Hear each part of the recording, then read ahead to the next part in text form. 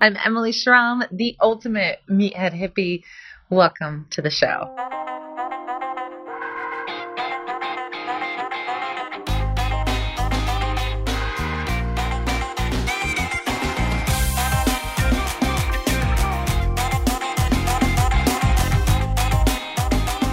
All right, we're going to do something new today, and I have had a few people submit some questions, and two of them keep coming up, and I think they are so important to talk about, and they're really nerdy, but I love talking about them.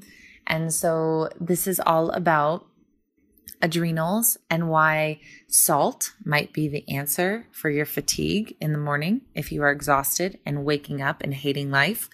And also about PCOS, and not just PCOS, which is polycystic ovarian syndrome, but with hormone health and with when we're looking at the big picture with insulin and carbohydrates and how much we should eat and how little we should eat and everyone's saying something else, why I feel the way I do about insulin and the carbohydrates and what is right for you. And I hope you guys have some great insight. The first question today is actually from a dear friend, Supriya. So Supriya and I have gone way back, and she texted me this, and I was like, I have the answer. So this is for all my people that are really tired and exhausted and have maybe heard about salt in your water, and should you do it or should you not? Take a listen. Hey, it's Sup. I just wanted to ask you a question about salt. I was wondering if you knew if there was any type of relationship between salt and fatigue. And the reason I'm asking is because, I'm always just like completely fatigued and exhausted at work. I just feel like a zombie all the time. And the other day, I put some salt in my water and I noticed that I perked up, which was really weird because normally I don't get that kind of response from anything unless it has caffeine in it, but I can't drink caffeine because it gives me migraines.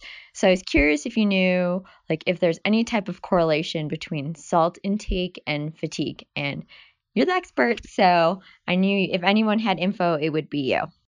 I am such a believer in figuring out where your adrenals are. Even if you don't feel like you have issues with adrenals, we kind of all will at some point.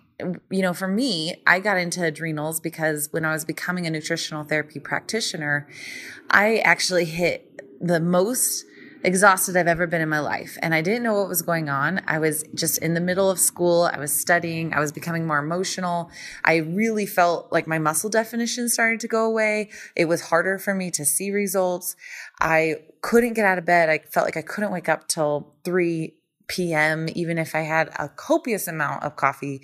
And there's just something really true when people say, I'm exhausted. It's sometimes more than just taking a vitamin D supplement. So I want to explain adrenals and what they do. I'm going to try to keep this 10 minutes or less because we can go on and on and on about this, but I really do. I have so many resources that I'll name at the end for you to dig in a little bit more. So what the adrenals are, they sit on top of our kidneys. They're really tiny, and they are not just our adrenaline, so adrenals, root word, adrenaline, but they are our survival hormones. So they produce cortisol, which we always think of as bad, but it's not bad. It keeps us alive. And so with a natural cortisol rhythm, anyone's pattern, it's highest in the morning and it slowly decreases throughout the day. So we feel awake in the morning, especially if we see the sunlight, especially if we're working with our patterns of the sun. We wake up, we feel alive and good. And then as cortisol slowly starts to come down, melatonin, our sleepy hormone, increases and we get sleepy and now we want to go to bed. That's ideal, right? It doesn't happen that way. I actually just did a segment on Denver 9 News about how to naturally increase melatonin, not by taking a melatonin supplement, because then we're just messing up the paradigm. What are we doing? The root issue is our cortisol levels, not our melatonin. And there might be some exceptions, of course, but for the most part, when I see someone that cannot fall asleep at night, it's not because melatonin is having an issue. It's because cortisol is too much alive. So what do? There's two patterns we need to explain. The first pattern is higher cortisol. So this can be kind of confusing. And this is why this adrenal challenge that I do, I really dig into patterns to try to help figure out your pattern. Honestly, the best way to figure out your pattern is to get a Dutch test or it's a dried urine test. You can pee on it. Saliva is helpful, but it's not as accurate because it's not metabolized cortisol, but you can definitely get this tested to see where your cortisol is. Blood cortisol is not a good indicator of your body's cortisol. So anyway, we have higher cortisol. And, obviously we want it to be a little bit higher in the morning, but if it's still high throughout the day and especially at night, then we have an issue. So that looks like basically people that get injured all the time. Maybe somebody that's still craving sugar, feels really stressed or anxious, or you clench your jaw. You have anxiety inside and you don't really know why, and you're kind of always high strung.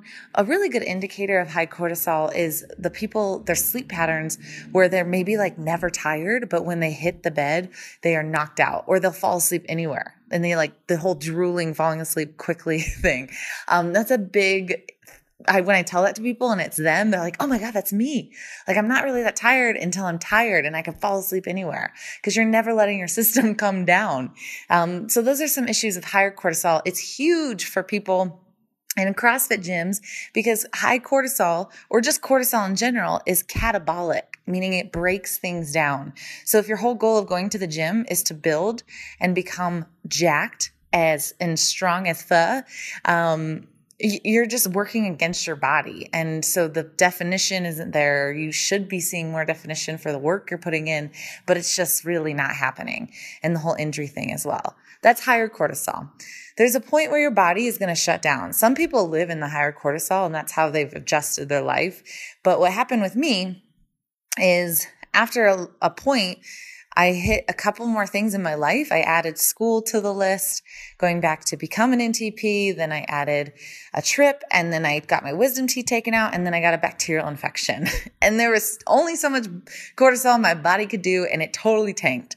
I dropped off and it was just complete exhaustion. I don't even really know how else to describe it except I felt depressed and sad and I felt empty. And I felt no matter how much coffee I could drink, I was like, just not myself. My brain was not working. And this is when we hit that low cortisol. And, this is where people think, especially weight gain, kind of the spare tire around the stomach. This is the thing that I say the most is if you are craving salt or you're not eating salt and you're exhausted, we have to replenish our sodium. And when we think about salt, we automatically think stay away from it. But a lot of people, if you're drinking all the water, but we don't have anything to hold on to that water, we have nothing to retain that water, the minerals like sodium, we're just peeing it out. And so we're not actually hydrated. So the quickest trick is to just, when you wake up in the morning, put some salt in your water. I have a podcast with Stacy Sims on this who talks about electrolytes. I sometimes use Noon tablets. You can just use sea salt. She thinks table salt because of the iodine, because we kind of are lacking in that. So sometimes I just do lemon, salt, and chug it in the morning. And I'm actually going to be hydrated. And we dig into this more with the podcast with her. So please look it up if you're interested in this. But sometimes less is more. You could drink and drink and drink water, but unless you're holding on to it and your pee is clear, we have a problem. So that's one thing that we can really help. The reason cortisol that's low affects sodium levels is because this hormone aldosterone, which keeps sodium in your body. So when cortisol is low, aldosterone is low, and therefore we can no longer retain sodium. I would not suggest that for somebody with high cortisol because we're going to stress them out even more. But low cortisol, amazing hack that you can do starting today. There's so many other things that I would get into. A lot of people with adrenal support, we've heard adaptogenic herbs, which are amazing, but know your pattern before you jump into them. Ashwagandha lowers cortisol. So if you have low cortisol and you're taking ashwagandha, it's maybe not going to do very, very great for you. There's glandulars that we can look at. Ultimately, what you need to see is the source of your adrenal stress. Is it your life? Is it your head? Is it your brain? Is it your emotion? Is it something like flower essences and essential oils and meditation and more sleep? Are those factors that could help? Is it the fact that you have too much caffeine in your body, too much caffeine in your system? Maybe you don't even know your energy levels because all you do is drink caffeine. And so you feel good all the time. If you took caffeine out for a day, how would you feel? Let's figure out your energy patterns then. Another thing that I really care about is no issue with adrenals will be fixed until blood sugar is fixed. You have to regulate your blood sugar. So before you're jumping into supplements, even glandulars, which you might not even know what that is, and that's totally okay, you have to balance blood sugar, because when blood sugar is low, or we get hangry, or we drop off and we feel like we're shaky and irritable and all we need to have is food, we eat food and you feel energized by food, that's not a good thing. Maybe you wake up in the middle of the night at 3 a.m. consistently. That's not a good thing. We need to stabilize blood sugar, and the way that we do that is we decrease carbohydrates and sugar, and we increase our fats and proteins, and having really good proteins. We also just make sure that we're eating enough. Sometimes people aren't eating enough. And I love my Macros with M program, because we can go over calories and exact macros for your goals. I'm not completely low carb all the time. I think keto is causing adrenal issues, especially for CrossFitters and anaerobic exercise. You need carbs if you're going to do anaerobic exercise. If they're not there, your body's going to be really stressed out. And I think low carb has caused in CrossFit athletes insulin resistance and dysglycemia. So dysglycemia with the blood sugar regulation. So lots of places we can go. And I didn't want to go too long, but I really wanted to give some hacks for you guys to feel like you have a little bit better understanding of adrenals. My adrenal challenge, you can even just email us and we can give you more information. Support at emilyschramm.com. We can go, I'm going to maybe just list out all the podcasts that I've done with it, but I will say on the top of my head, there was a Q&A that I've done with just me. So it's, I think, episode, I don't even have the numbers in front of me. I'm sorry. So this is not helpful, but it's Dr. Stacy Sims episode, the Q&A with me episode. And then there's so many resources through emilyschramm.com. Just email us.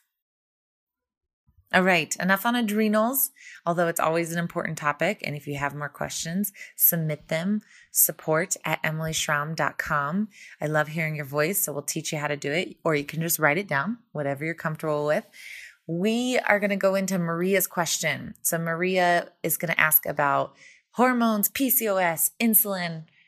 What is right? Everyone is saying something else. Listen in on Maria's question. Hi, this is Maria from Chicago, and I'd love to hear you talk about life with PCOS. If there's any long-term advice that you have on how to live a healthier, more balanced life.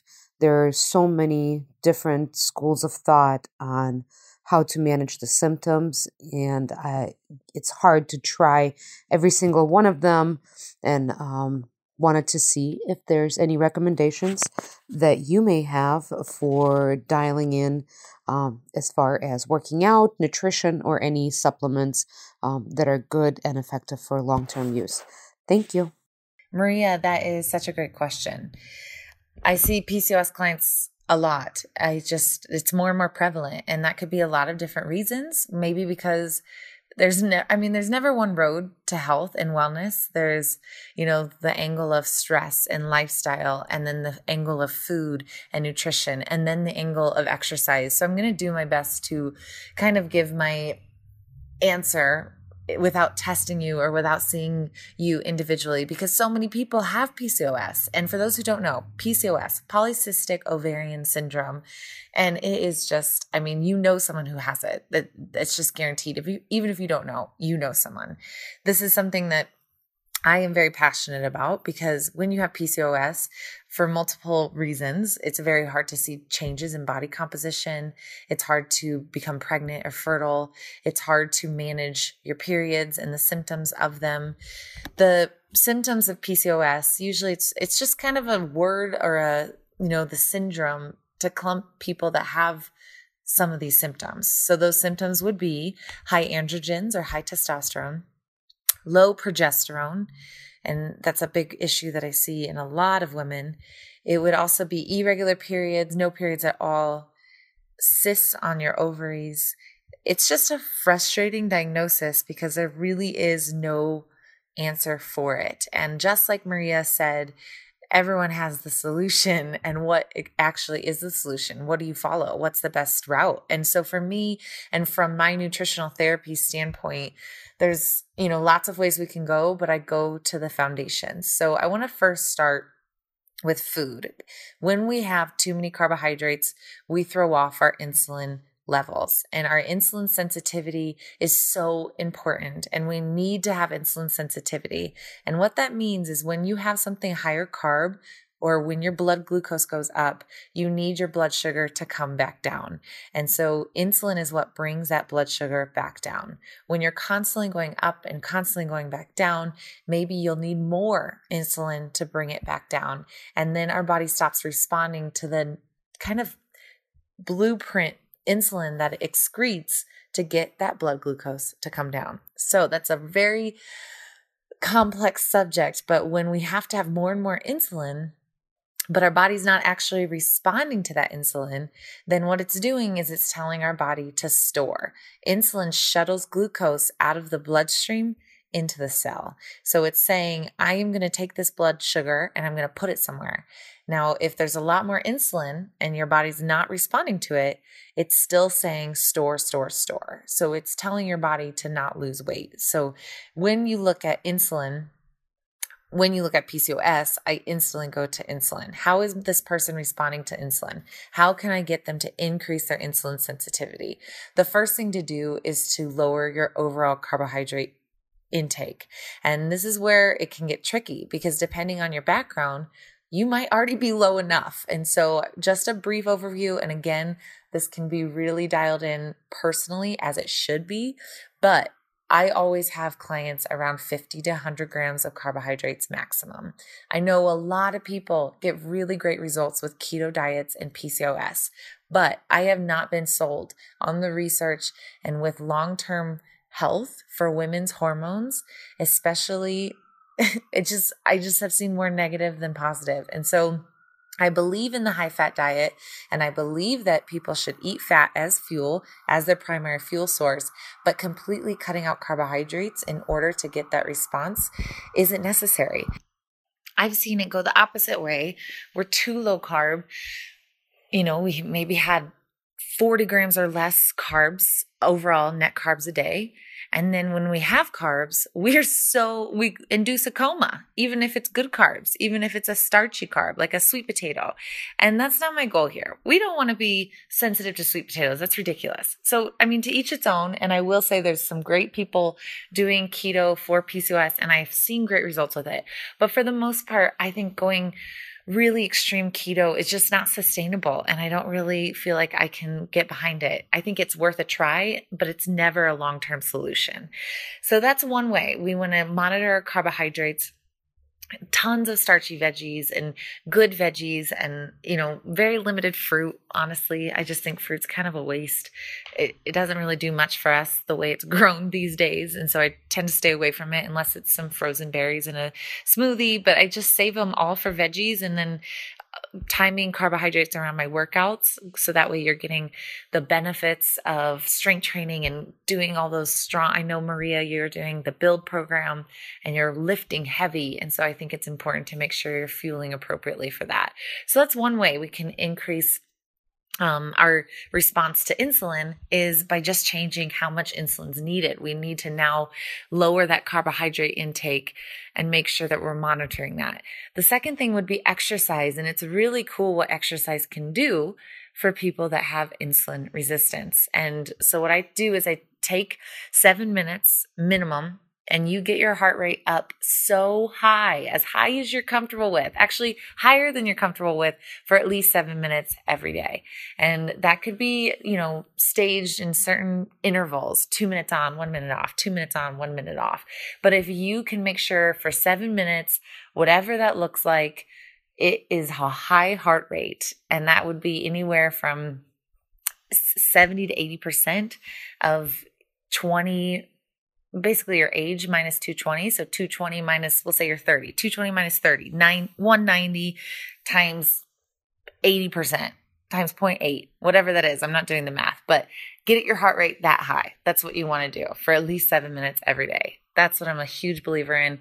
I do think that too much anaerobic exercise, too much CrossFit can be detrimental, especially for adrenal health. And so that ties into hormones more so with cortisol and progesterone, which we'll get into in a second. But I love get your heart rate high and have fun doing it. That's the most important part, is don't do it and be miserable. Do something that you actually enjoy. So that could be Zumba, that could be spin, that could be walking up a hill and pumping those arms. I don't care what it is. You just need to have a smile on your face for at least one of those 7 minutes.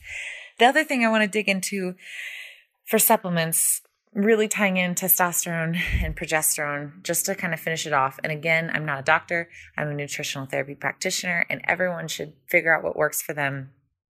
But super exciting because my tea company is almost ready, and I have a tea for people with PCOS because there's so many that are coming to me, and I just want it. I want a way to make it delicious.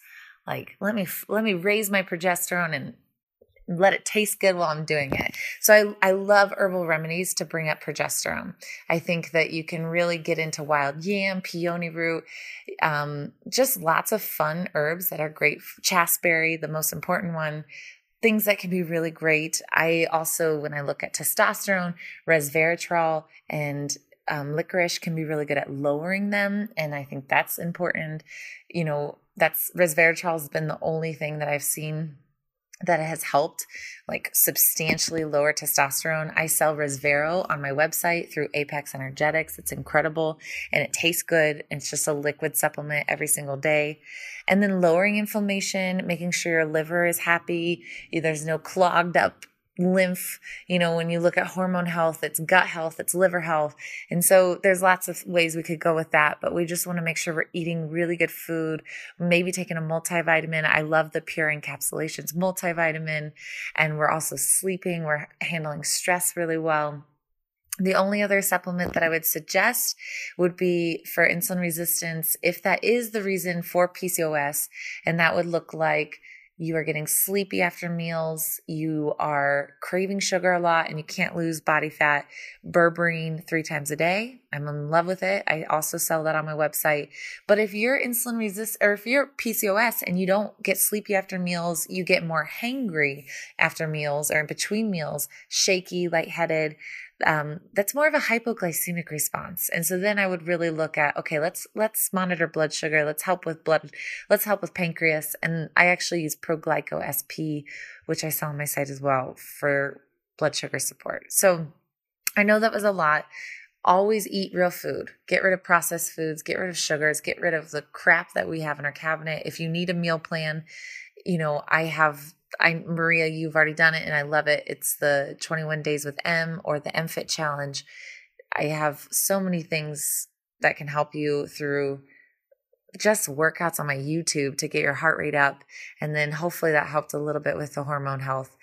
I think it can be very overwhelming. So finding your pathway and doing what makes sense for you, and knowing that it's always a process, but you are not broken. You are amazing. And knowing that PCOS is it's not a definition. I think I've seen so many people carry this burden of, I have PCOS, I have a problem, I have this sickness. And just like I talked about in former podcasts, mentally, we got to get out of that. Yes, our hormones are a little off, but that's okay. I mean, we're still wonderful because of it.